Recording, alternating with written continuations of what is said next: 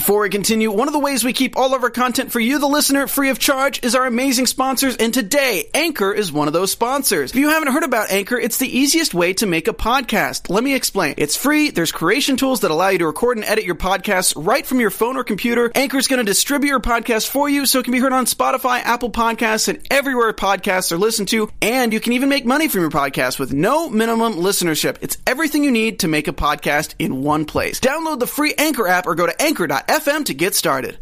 You're tuning in to the online broadcast network, AfterBuzz TV. Over 20 million weekly downloads in over 150 countries, and your number one source for after-show entertainment.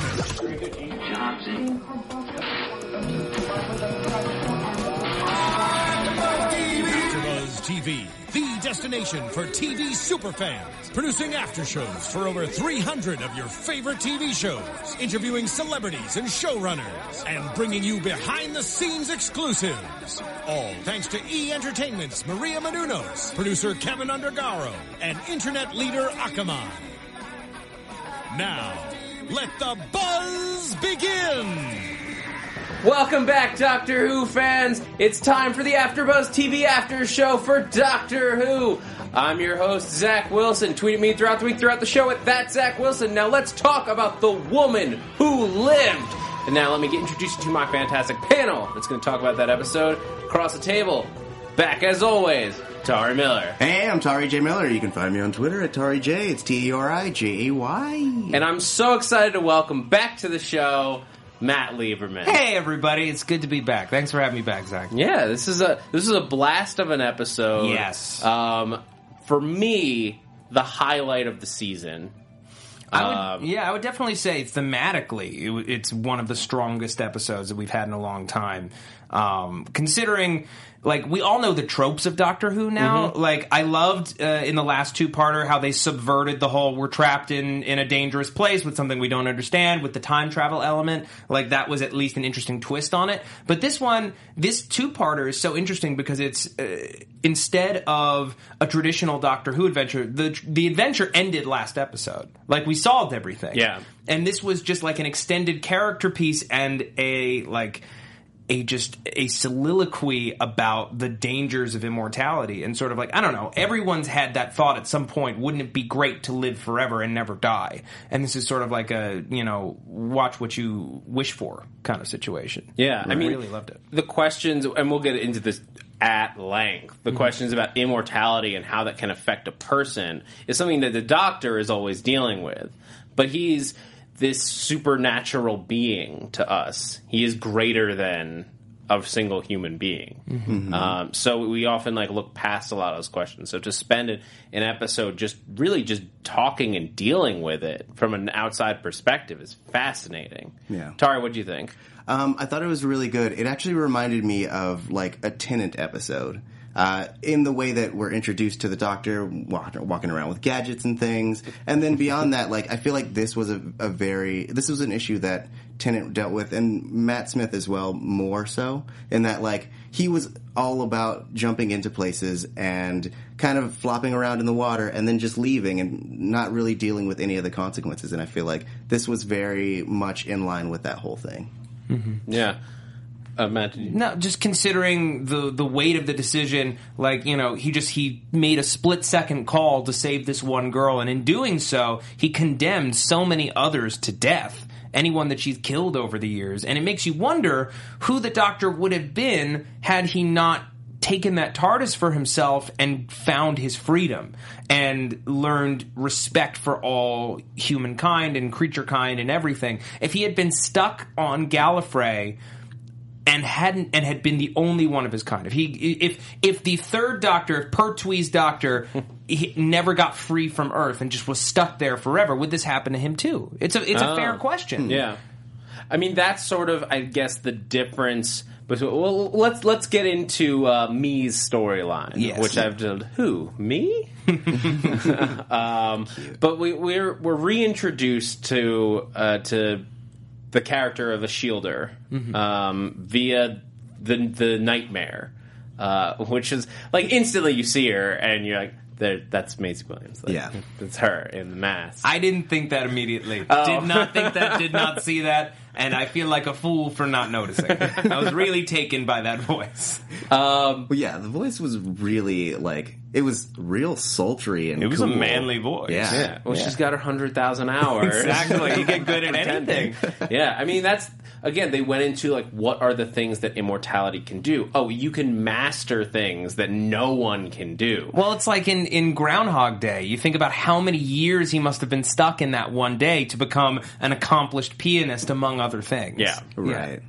You don't want to think about it, like, but this is sort of, like, forcing you to, like, no, it would take 100,000 hours to really completely change your voice with no even hint of your original, like, tone. Right. Yeah. Almost like there was another person doing ADR for you. Almost. Almost. I love that hold-up sequence and the way the Doctor poked through, and it was just wonderful. One of those wonderful madcap comedy moments that we only get on this show. Yeah. Yeah. Yeah. The robbery scene was great. This is my robbery. What are you doing? Wait a minute. It looks like it appears you're committing a robbery. You know, just sort of like he's completely so lost in his own thing that he doesn't even realize what's happening right in front of him. And this show can be just such a blast sometimes. Yeah, this is the perfect, just like a levity to kick off the episode. Mm-hmm. But so as we get to know Reno Shielder, find out that she just refers to herself as me. Mm-hmm. What do you guys think of the rename? Sorry. All right. Well, I think I like it in the idea that essentially it's kind of reflective of her inner monologue, in that, like, if you are alone a lot, you're not going to be like, "Hey, Tari." Like, well, I do it. I refer to myself in the third person a lot. But, like, typically people refer to themselves as me. This is mine. This is me. And so, like, it makes sense that, like, she's gone through so many different lives that at the end of the day, it's only what she calls herself. I think that's absolutely on the money. It's also, when you've had as many lives at this point as she has had, you can only be a young woman for so long in a community before they realize who you are, and you have to leave and start over again. That no name matters, because she had to shed the name of Shielder, I'm sure, centuries ago when she moved towards England, and suddenly, a Viking was not allowed. You couldn't just be a Viking. Yeah, right. You can just run through streets. I will challenge you. Yeah, yeah. I really loved the fact that she's lived through the Black Death, that she lived through a leper colony, that she had kids and lost them. Yeah. Like, she's not only lived lives, but she's tried to enjoy all of the fruits of being human, of having kids of your own, of learning to do and mastering several skills, helping people, saving people. But there comes a point where you realize that there's just a level of futility. No one is ever going to be good enough to share this journey with me. I might as well just get used to the fact that I'm alone, and none of these people matter because they're all going to die. Yeah, I mean, you can't imagine, I guess, what it would be like if she can't really stay in the same place for 20 years, 30 years, because people start to question why she isn't aging. And in an age where she literally is, like, we see her, like, they attempt to drown her for being a witch, probably because of her just age and everything. Like, if she stayed there for 10 years, she's not aging. She cured all the disease. She's a witch! You have to wonder, what would have happened if the Time War had occurred when the Doctor was in his 20s? If he didn't grow up and live at least a century with other Time Lords. Because the Time War didn't really happen until he was, what, in the 700s? Yeah, I would say 600, 700. 600, 700s? So he had lived centuries, flitting from planet to planet, wandering his way through time, but also knowing that he had people to go back to.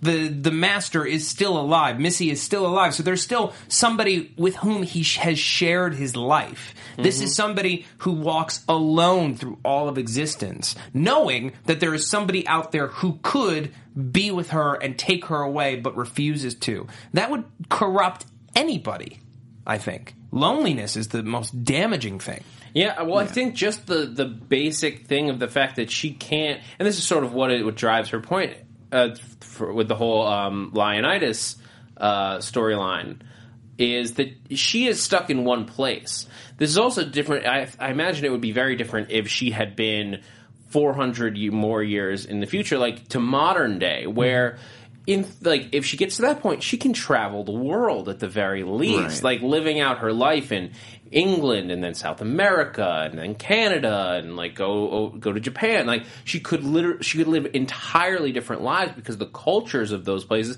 may as well be an alien world.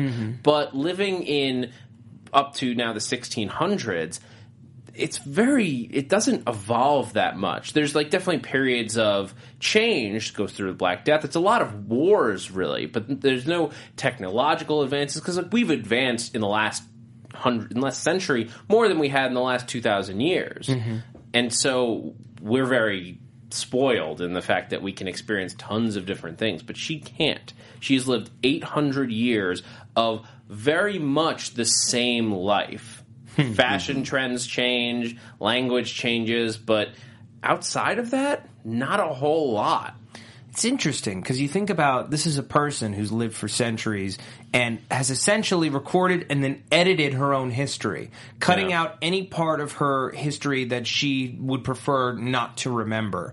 And you have to wonder if, on a metaphorical level, we're talking about humanity. Because if we didn't have difference of opinion, if we didn't have people who were wronged, who chose to maintain parts of history to remind people that they were wrong, that they were slaughtered or something like that, then we could conceivably be living the same kind of life where there are, I'm sure, tons of atrocities, small and large, that we don't remember, and achievements that we don't remember because history is written by the victors. I mean, who knows what we have lost as a people. I mean, she's basically got the eternal sunshine on her life. Yeah. With those journals. I love this idea of, I've lived centuries, but the human memory can only hold on to so much. Yeah. It's something I've always, looked at in science fiction whenever there's, an immortal or somebody who lives for extra long. I'm like, would you be able to remember all that? The human brain can only do so much. I love that they addressed it, that it was tackled and it was dealt with, because it's skipped over as a thing that's sort of too complicated. Yeah. Right. How did you guys feel about essentially having a Doctor solo adventure? It doesn't happen very often. The only one that I can really remember with any kind of clarity is Midnight, where the 10th Doctor was alone on that ship where there was the thing outside the ship. It is fourth season. It doesn't happen very often, but do you think it should happen more often? I really enjoyed this interplay. There are other episodes like the Titanic. Oh yeah, the Voyage of the Damned. Basically those 4 Tennant specials. He went off on his own. The Christmas specials are oftentimes Matt Smith did solo adventures with those. Yeah. They often are good, but they can feel like they're missing something. This didn't, because they're missing a companion to drive a counterpoint. Yeah, a counterpoint and an arc outside of the Doctor, I think, is what often is missing. And we felt a little bit in the last 2 seasons that you want something going on, this season especially, is you want something going on outside of the Doctor that sort of blends. Last year, I think, was a little, in my opinion, was a little too much. Right. Spent a little too much time with Clara. That may have just been my dislike of Danny Pink. But but Maisie Williams felt so much like a companion, even if this is only our second story episode with her. She still felt enough like a companion that I wasn't missing that perspective. I actually like the Doctor solo missions a little bit more, mostly because I love the companions if I'm enamored with them. I was a big Amy fan and I was a big Rose fan. I'm not as much a Clara fan, especially now because they're doing this whole Doctor reflection thing where it's I don't need 2 doctors in an episode. But so I love when it's just him kind of going to a new place because, 1, it's easier to exposit because essentially everyone's new to this environment. And 2, I feel like you can focus on the story more because you're not kind of placating this other companion. You've also really hit the nail on the head for something I couldn't quite put my finger on, Tari, which is that Clara this season has kind of been reduced to a reflection of the Doctor rather than being her own person, which is maybe why she isn't as indelible a companion as someone like Amy or someone like Rose, or for me, Donna, somebody who had a very, very clear point of view and a very clear reason for wanting to stay with the Doctor. At this point, I understand that she, wants to keep going on adventures and see the world and see the universe, but I don't really get what Clara wants at this point.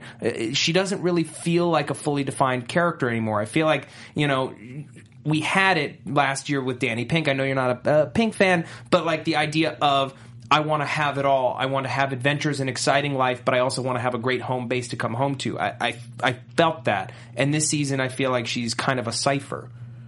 Yeah, I mean, well, you're right. If you asked me to define what does Clara want, that's the biggest thing in television writing.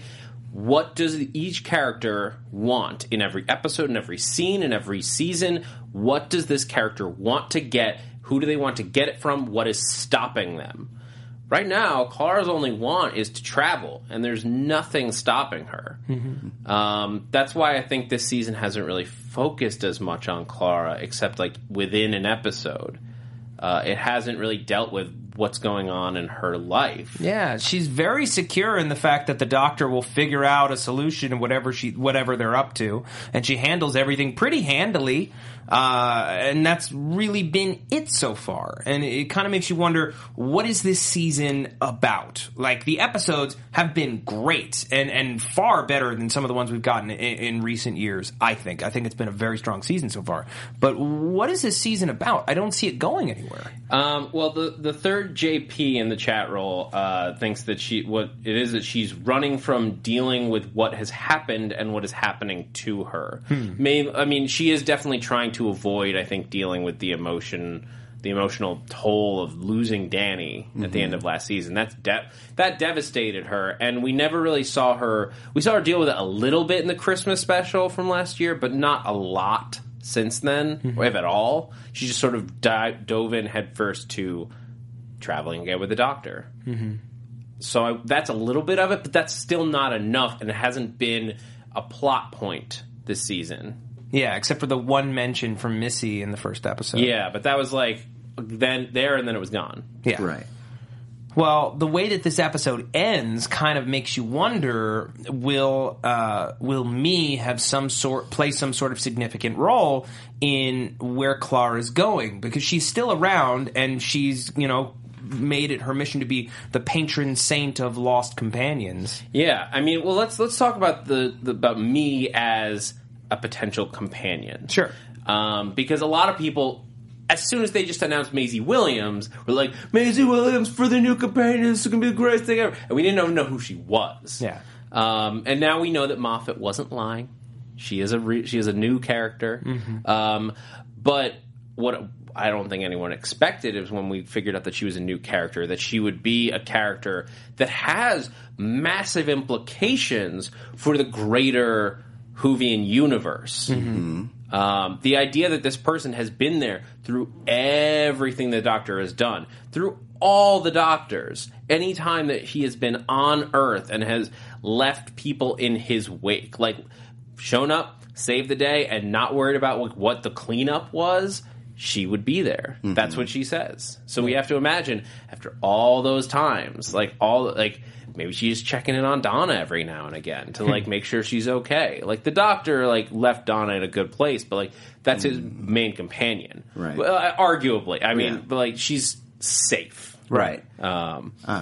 With this idea, and this was something I thought about when I was watching it, in that now that they've introduced this patron saint of lost companions, I would have much preferred that Ashildr had been the person who connected Clara back with the Doctor when, who gave her his number in Bells of St. John, who, connected them back when they were in the dinosaur episode. I felt like that would be a role for a patron saint of lost companions, as opposed to Missy just messing with them.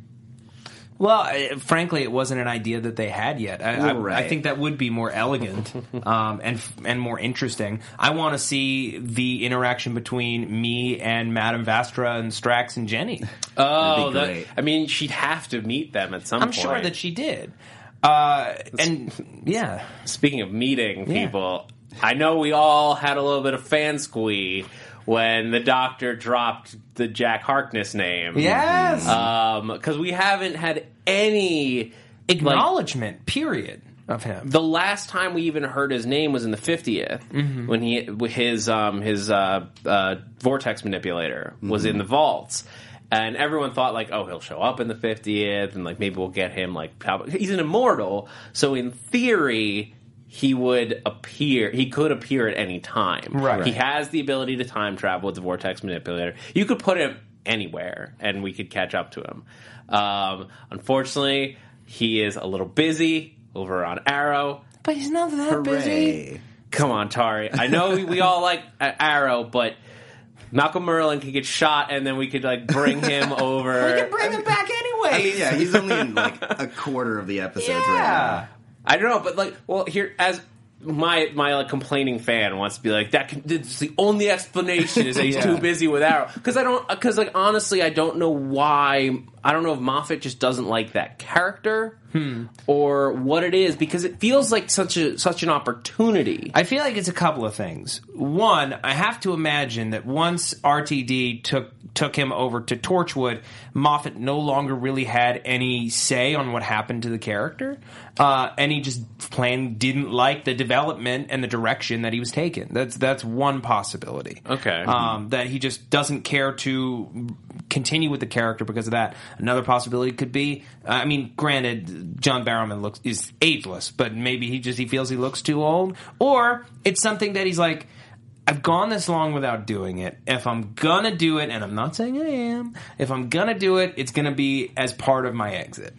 He did. I think he said this. I don't have a source. I saw a quote today when I was looking, and I couldn't find a source. So grain of salt that said that he would do a Jack Harkness story if the story was right. Right. Don't have a source, so can't officially say that's real. That sounds very reasonable. Yeah, but I would hope that I think that there's just such opportunity. But the Torchwood theory is a good one. Yeah. That makes sense. That's the thing, is you could always pick up with him earlier in his timeline before the Doctor even met him in the first season. That one would be the only tough part because of the fact that Barrowman has aged. And he does look fantastic for his age, but you could still tell the difference. Right, and it's 10 TV years. magic, whatever.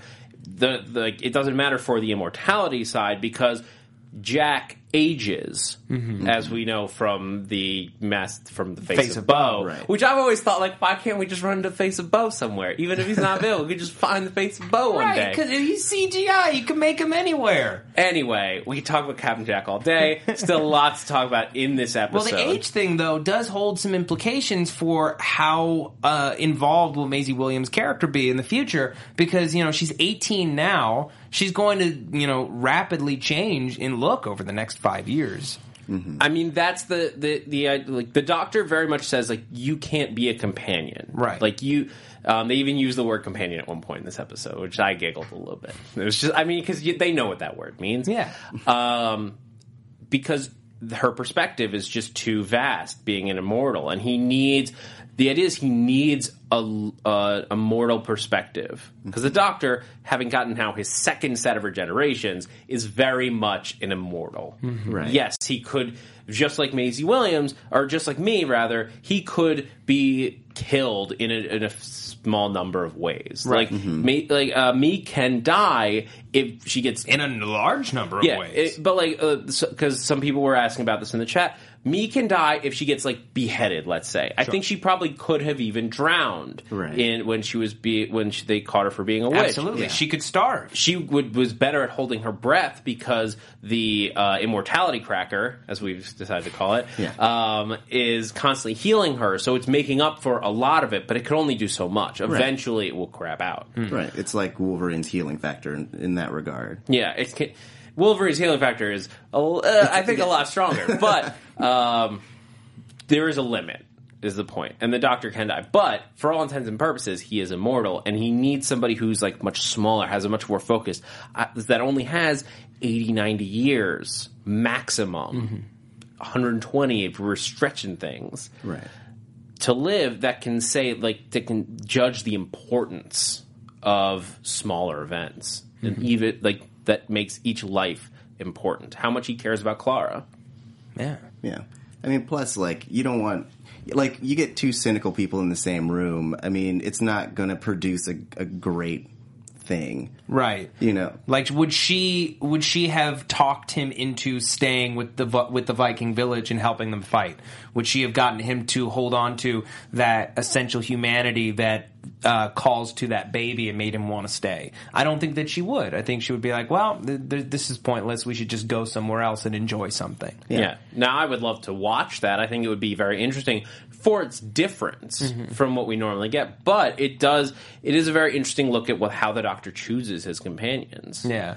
Well, it's kind of funny because I know that the majority of fans want Doctor Who to work one way, which is, okay, we have our established chronology, we are just continuing to plow forward from that chronology, and every, 6, 7, 10 years, we'll switch showrunners, and it will essentially become a different show with that same chronology. I would love it at some point to be almost like a comic book series where someone could take it in an entirely different direction, where it's like, okay, we've got the Doctor with a companion like that who's also an immortal, and they're bearing witness to all of time and space and seeing it crumble, and it's more of like an existential, dark Frank Miller character piece. I don't know, not Frank Miller, don't jump down my throat. But like, it would be cool to like creatively reboot in that way, where you're not beholden to everything that came before, especially just now that we're effectively 10 years into this new series. It's hard to find ways to reinvent itself beyond new actors.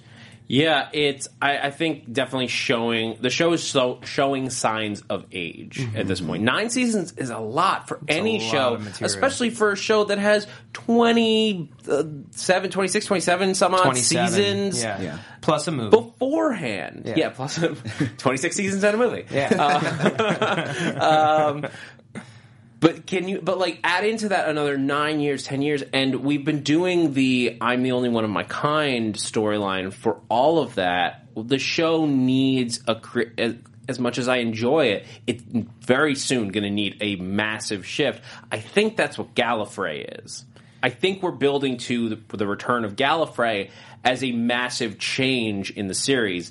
Creatively, I have to think that Moffat is going to have to go soon. He's a great showrunner and a very talented writer, as evidenced between his seasons on this show and Sherlock. I would love to see him go spend some more time on Sherlock and get maybe a couple more episodes out of season. But I just and this isn't necessarily a slight against him, but I think the show could use just a different voice. Because it's not, at this point, it's not about being good or bad. It's about just being different because you have the same thing for so many years and it can get dull. So you want to go somewhere completely different. I love his season 5 and 6, series 5 and 6 of Modern Who are my favorite. Yeah, those are my favorite 2 seasons, but it's not the same show that it was those 2 years. No, right. Do you think that would achieve that, or do you think that it's somebody else that it needs to be?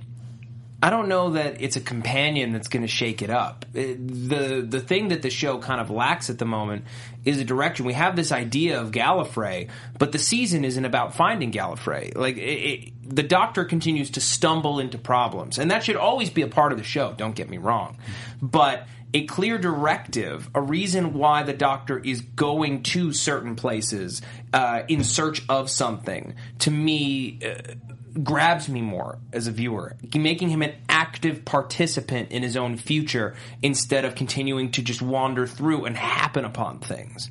Like, that's the thing that's bugging me, is ultimately it's still just a collection of standalone episodes. Even with the way that arcs were built in the past, which is still fun, it's still like, I'm hearing about this thing, I'm continuing to hear about this thing, oh, this is that thing that I was hearing about. Yeah.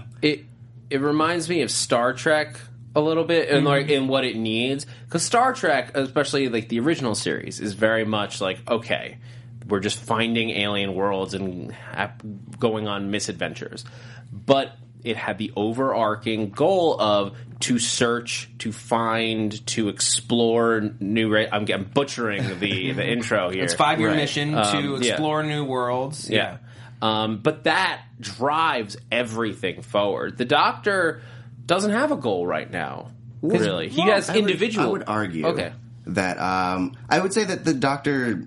This is probably my own perspective on it, but like I would say that the Doctor's goal is essentially figuring himself out. Like all the last seasons, he's been running, as they keep saying, he's been running from all of his problems, and this is the first Doctor to really start kind of figuring out his effect on people and his like tidal waves in the world, essentially. And so I think that he's not looking for Gallifrey because he doesn't feel like he's worthy to be there yet. He doesn't want to return to this place that he left as like this broken character. And so this season is really about exploring that and him trying to figure out how to become a better man.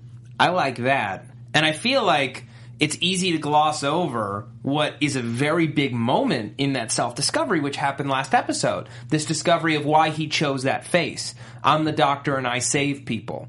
So I want to see him going to places specifically because he went to this place because there was a piece of technology here that should not be here. That makes sense to me because I'm like, cool. This is the Doctor actively trying to potentially save lives by getting rid of technology that's not supposed to be there. I know that the audience is smart. Spell it out in a line. Like, I am trying to save people. This is what I do. I am the Doctor. No more self-reflection. I know what I was put on this planet to do, in this universe to do, and that's save people. Man, it's just like you need some level of like swagger and excitement that I feel like Capaldi doesn't have until it's given to him in one script. Yeah, I mean, well, that's the thing is we've gotten smaller goals, individual goals. I like G1 Extra Hider 13 says the Doctor's ultimate goal is to eliminate boredom.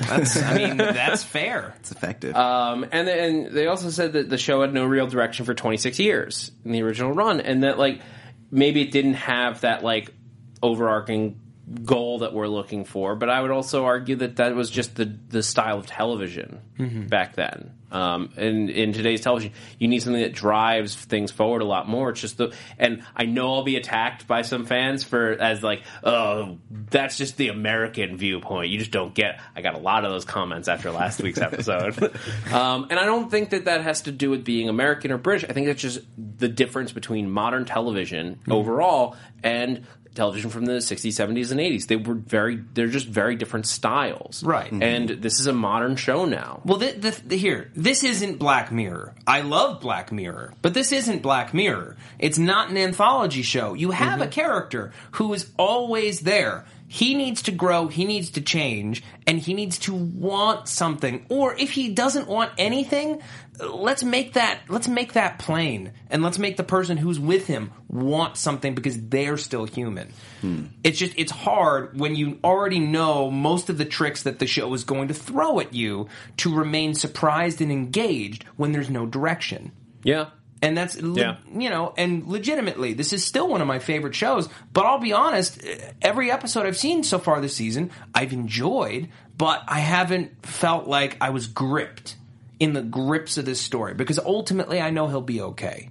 There are other shows that make you worry more. That like I'll use Game of Thrones just because Maisie Williams is here. Like Game of Thrones, you're constantly worried for every character. So every episode becomes a water cooler discussion of what was going to happen. I have no idea. At any moment in Game of Thrones, you don't know what's coming next unless you've read the books. But that's cheating. But the point is you don't know. In Doctor Who, you have an idea, and that's sort of the show. It's just a different program. They're not the same. Right. But you do want a little bit of more mystery about what comes next. Well, and even if you don't do that, even if it's just we're going inward, and it's a character piece, there has been a lot of excitement because the Doctor was a mystery to us when we met him, and over the past 10 years, we've gotten to know him pretty damn well, and he's explored a lot of himself. And I feel like, how many more layers are there to peel back? How many more layers are there? Well, I think that can come a lot from his relationships with other people. And this sort of leads me into a question that I have based on like a few lines from this episode. where me is talking about, you're the man who runs away. Who told you that? Maybe I just worked it out. And there's a few other moments where she's talking about they talk about friendship and friendship versus an enemy. Made me think, has Missy met me and ripped those memories out of the journal? Specifically, the doctor's question of who told you that, and she starts saying, well, I'm clever. It just all felt, and maybe it was just a reflection of the doctor type thing, but it felt a little bit like, what if Missy showed up here? It's a possibility. There's 800 years for her to have done it. What do you think, Tari? I personally don't want it to be Missy. I want it to be something else. Because this was brought up in the Fisher King episode where he was super knowledgeable about the Doctor as well. And it's like all these people that he's meeting already have this knowledge of who he is and what he does. And for no explanation at all. And I'm hoping that there's, maybe it's this Minister of War doing stuff, but there's this thread that people now are so familiar with him, and I'm hoping that there's another enemy that's going through and just kind of seeding stuff in, the way that Saxon was. Saxon. Yes, dude. You legitimately. I feel like you just called it. No, it's the most subtle layering of show information ever. We've never had in 4 episodes in a row, essentially, have people know who the Doctor is that we've never met before, that don't explicitly work for UNIT. We've never had that. We've never, ever had that. So what does that say about the universe around him?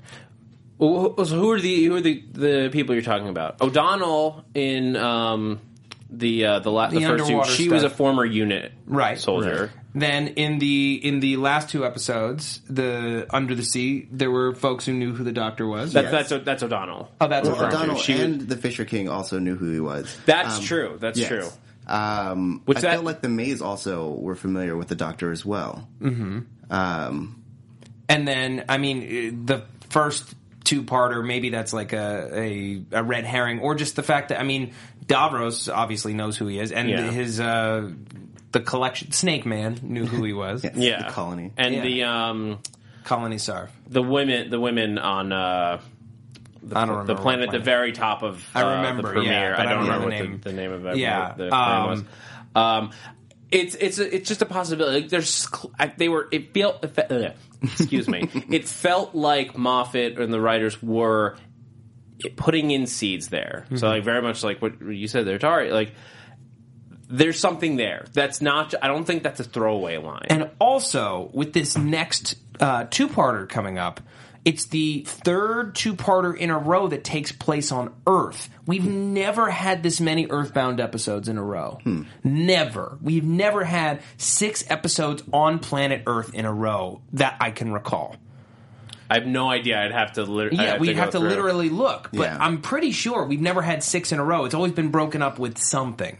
So the question is, those 2 things are very intentional, and I have to wonder, is there something deeper at play here? What appears to be an anthology of fun Doctor Who romps, is it building towards something? Because that's a calculated decision. That would be amazing, and is exactly what I hope that they're doing. Yeah. Because that would be a return towards what I loved about seasons 5 and 6, where, yes, there were individual episodes that, very much stood on their own, but overall, they very much tied together, and was very much a story, a tale that we could get into. And that was sort of Matt Smith's. Matt Smith was the fairy tale Doctor. Right. So it was a little bit different. But I would love to see that come together, much like Saxon with Tennant. Those tiny little threads that build up something big is what this show can do so well. And I hope that that's what it is. We do have Brooke K thinks this is off topic, but I think it's going to get us back on topic. Said that she was a little bit disappointed when Me gave the second immortality cracker to Sam Swift. I love that that's catching on. Yeah. To Sam Swift to save the village rather than deciding he was worthy of it. What did you guys think of the decision to... what do you think of Sam Swift, the Quick, in general? Very charismatic. Yeah. Very into young girls. Yeah. She's a lady. She has the title of lady. Can we also just give major props to Maisie Williams for like what's a really incredible performance? Yeah, I thought just like behaving like someone who has lived for that long. Like, well, that was what very believable. It's so amazing, and maybe this is why they did the Viking thing for the first half. Because last week we talked about how it's like, does Maisie Williams ever get to wear modern clothes? Like, she's just like, because very like a Shielder was very much like Arya Stark with no like painful deaths in her family until this episode, episode. But it very much she felt and behaved very similar to Arya Stark and was in a very similar setting. Now we get her in a completely different place and time and a completely different character. And she did a fantastic job. She killed it. Yeah. But what did you... But Sam Swift. I don't know. Thought he was fun. I don't know. I don't think she would have ever given that cracker to anybody.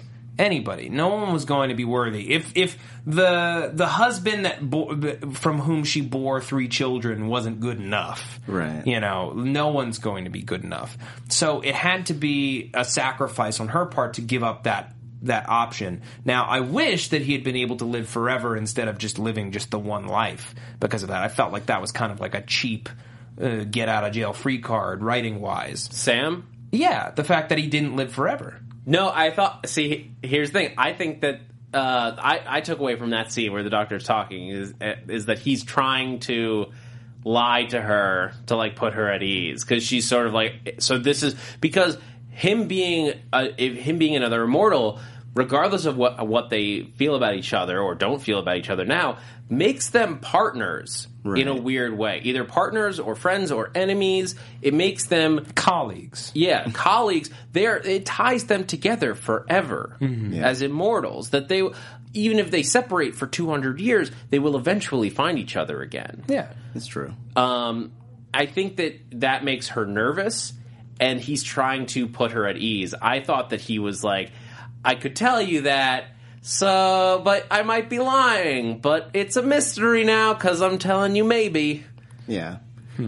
I thought it was an intentional thing. See, I thought that he was lying to her because he had no idea whether or not it was going to happen like that, and I think that's exactly what happened. I think that he was taking a guess, and it was a very good guess, and Sam Swift is not alive. Because to me, if you've been alone for that long, and somebody's at least mildly entertaining, you keep them around for a little while, at least. I just feel like they'd stick together. Yeah, and they had really good banter out in the forest. Like, they obviously had chemistry together. Puns and banter. I love that the doctor comes in. Oh, puns! No, not the puns. The line in the sand, not the puns. I loved that.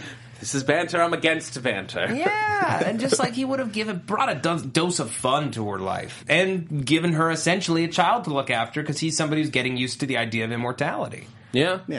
I also feel like that equalizes the Doctor and me in that she now understands his whole ordeal, and that like that's what he does is he lives and he saves people and has to make those hard choices, and now it puts them. She has to understand where he comes from at this point. Dancing Through Life in the chat roll says, I think he's remaining immortal because the Doctor tells me to watch out for him. He does tell her to look after him. True. I left that scene with the impression that he's sticking around. Okay, well. Okay. You never know. Yeah. There's some more about me to discuss when we get to news and gossip in a little bit. Stick around for that. I got a theory that's going to blow your bottom off. But before we get there, I want to talk real quick about the Leonidas, which I'm pretty sure was they said his name, and the Eye of Hades. Leandro. Oh, it was Leandro. I love the makeup. I got it totally wrong. I knew it was a lion thing, and I just doing like wrote King Leonidas from 300. Yeah, but lion. Well, he's I don't know. from the Delta Leonis. That's what I got wrong because I wrote down that and I just didn't specify what I was writing down. I'm sorry for that.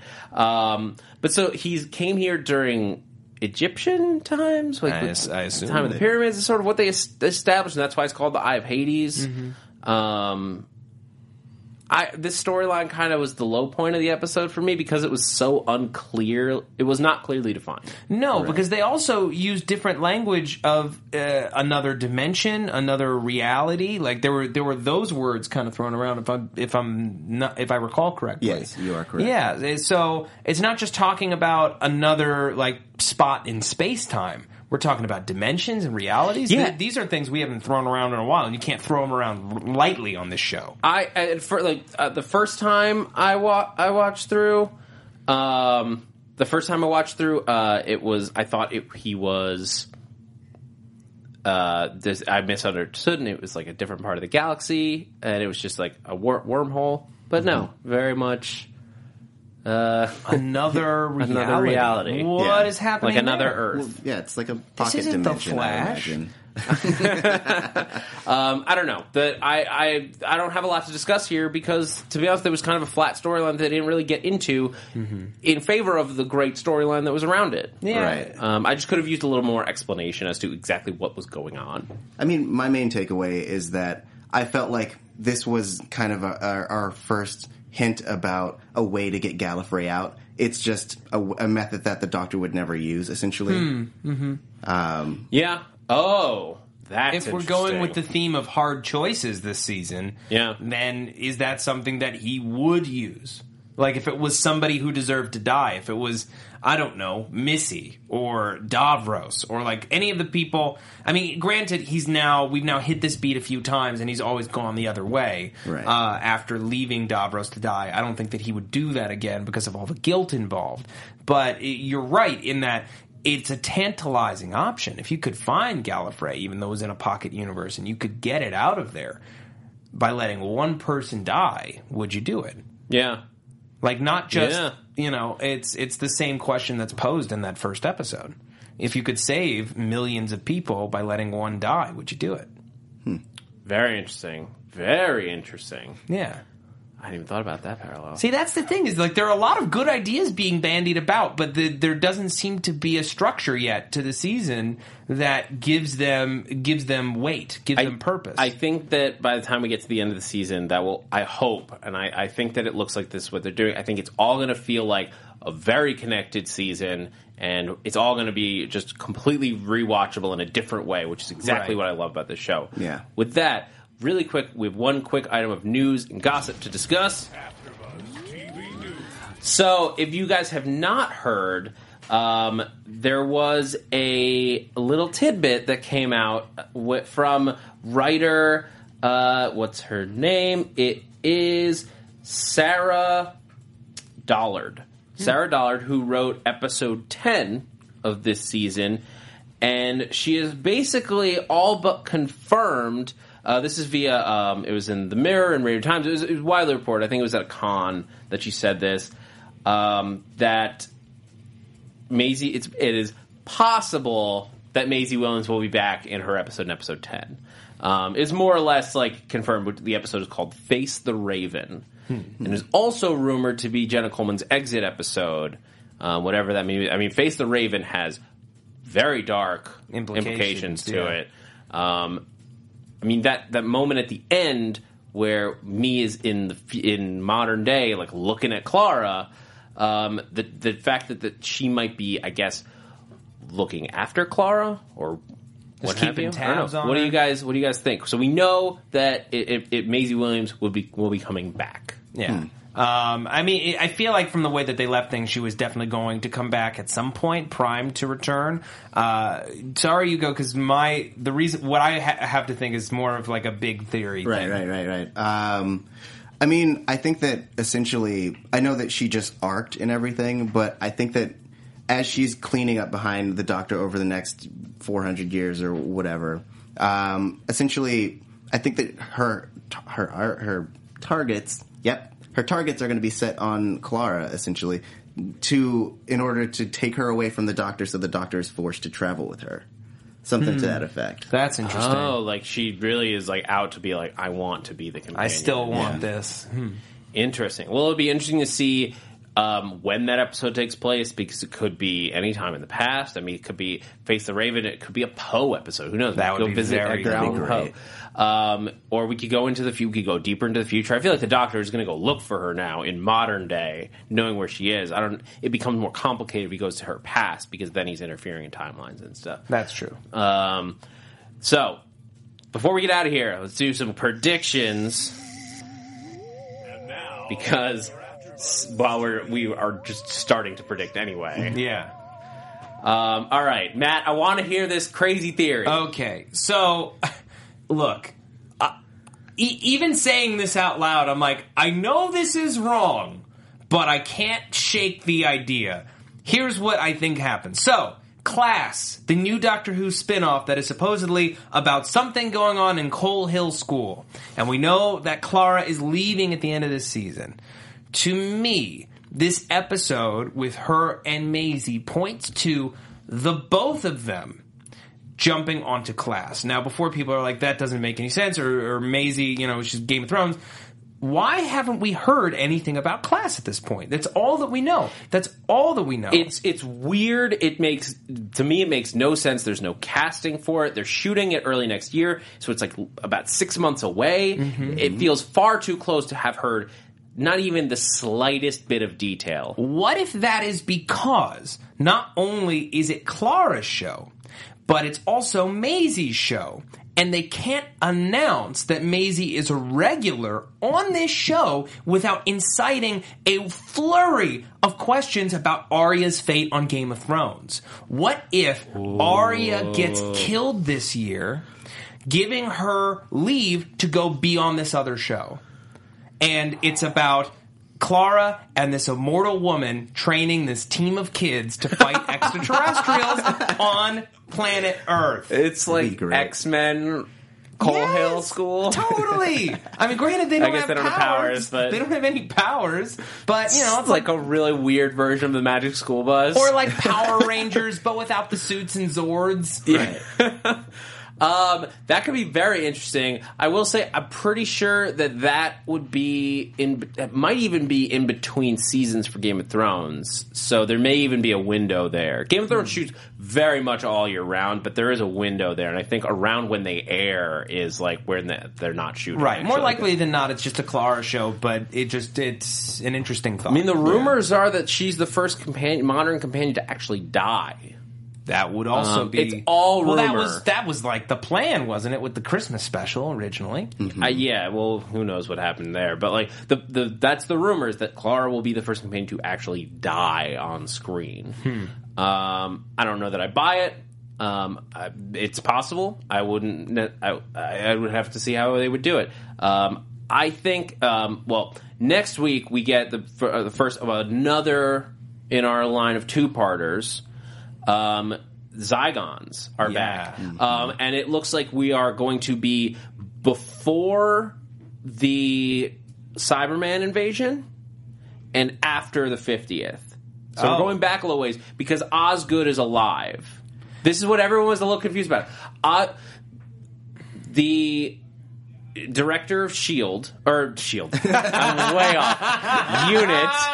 The director of Unit, Kate Stewart. Kate Stewart referred to, they have Osgood in the previews. So she saw her Osgood die in last year's finale. Mm-hmm. Right. So I have to imagine that and because it's time travel, so I think we're just going back a little ways. Okay. Interesting. So it'll be interesting to see. Zygons deal a lot with the concept of self and danger from within. Well, the interesting thing is that it appears that Unit has been quietly infiltrating Zygons into the human population until there were 10,000 of them, and then they revealed themselves that they want to be here peacefully and join, the human race as part of the people owning the planet. And it's about how humans are xenophobic, and we can't handle the idea that our neighbor is a Zygon, our girlfriend is a Zygon, that, we don't know who these people are and how a war gets started. Do you think that the Zygons are actually here to share the planet, or is it always an invasion scenario? I mean, it could be the classic alien story of they come for peace, are met with war, and return what is given to them. If you arrive somewhere looking for peace but are greeted with a gun and you have a gun, you're going to pull yours out too, right? To just defend yourself at the very least. What I love that we're getting a continuation of the 50th storyline. That's one of my favorite. I struggle to say episode because it's a movie, not practically, but it's one of my favorite parts of Doctor Who is that episode. So to get like installments. Yes, thank you. It's a sequel. We're getting a sequel. Yes, essentially. Who doesn't love a sequel? Tari, what do you think? What's going on next week? Or for the perpetuity? I mean, I actually, when I saw the preview, thought that the Osgood that was taken was the Osgood from the last time we saw the Zygons. In that, like, they were all transformed into the unit officers, essentially. So I had assumed that it was Zygon Osgood instead of not original Osgood. That's what I thought. Like, we talked about it last week. It was only that Kate Lethbridge Stewart referred to her as Osgood that made me think, we could just go jump back a little bit in the timeline. Right. Okay. And we know that Jenna Coleman and the Doctor have had adventures in the past for UNIT because when the first time Jenna goes in, or the first time Clara goes in there, she's really like, you have clearance from your last visit here, which we don't know when that was. So I don't know that this could technically be it because this is after the 50th, but there are adventures to be had with UNIT in the past. Fair enough. Any other thoughts, guys, about this episode? Anything in the future? No. High hopes. I feel like we've covered the gamut from things they got right, to frustrations, to theories, to excitement. I'm just very curious to see what comes next. Yeah, I think this season has a lot of potential. I feel even more excited after we've talked about it tonight. Yeah. Thank you, Matt, for coming back and joining with us. I know you're busy, and this is a blast. Yeah, man. So until next, for whenever. Matt, where can people keep up with you? Well, as always, you can find me on Twitter at Matt Lieberman. I have a podcast of my own right now. It's called Ask Liebs. It's an advice podcast. You can find it on iTunes, SoundCloud, on YouTube. I got a YouTube channel there. You want to check that out. I also do the SourceFed podcast over at SourceFed and Superhero Roundup, where we talk about every single comic book show on the TV except for Walking Dead, for reasons that should be explanatory from the title. Yes. So go follow me there. Thanks, guys. Cool, and I'm Tari J. Miller. You can find me on Twitter at Tari J. It's TAURIJAY. You can also find me on the Flash panel. Flash panel. And you guys can find me on Twitter and Instagram at @ZachWilson, ThatzachWilson, and also here at AfterBuzz on a whole bunch of shows, including Agents of S.H.I.E.L.D., Leftovers tomorrow night, The Muppets on Tuesday. Guys, I'm Zach Wilson, and thanks for geeking out with us. From executive producers Maria Menounos, Kevin Undergaro, Phil Svitek, and the entire AfterBuzz TV staff, we would like to thank you for listening to the AfterBuzz TV network. To watch or listen to other after shows and post comments or questions, be sure to visit AfterBuzzTV.com. I'm Sir Richard Wentworth, and this has been a presentation of AfterBuzz TV. Buzz you later. The views expressed herein are those of the hosts only and do not necessarily reflect the views of AfterBuzz TV or its owners or principals.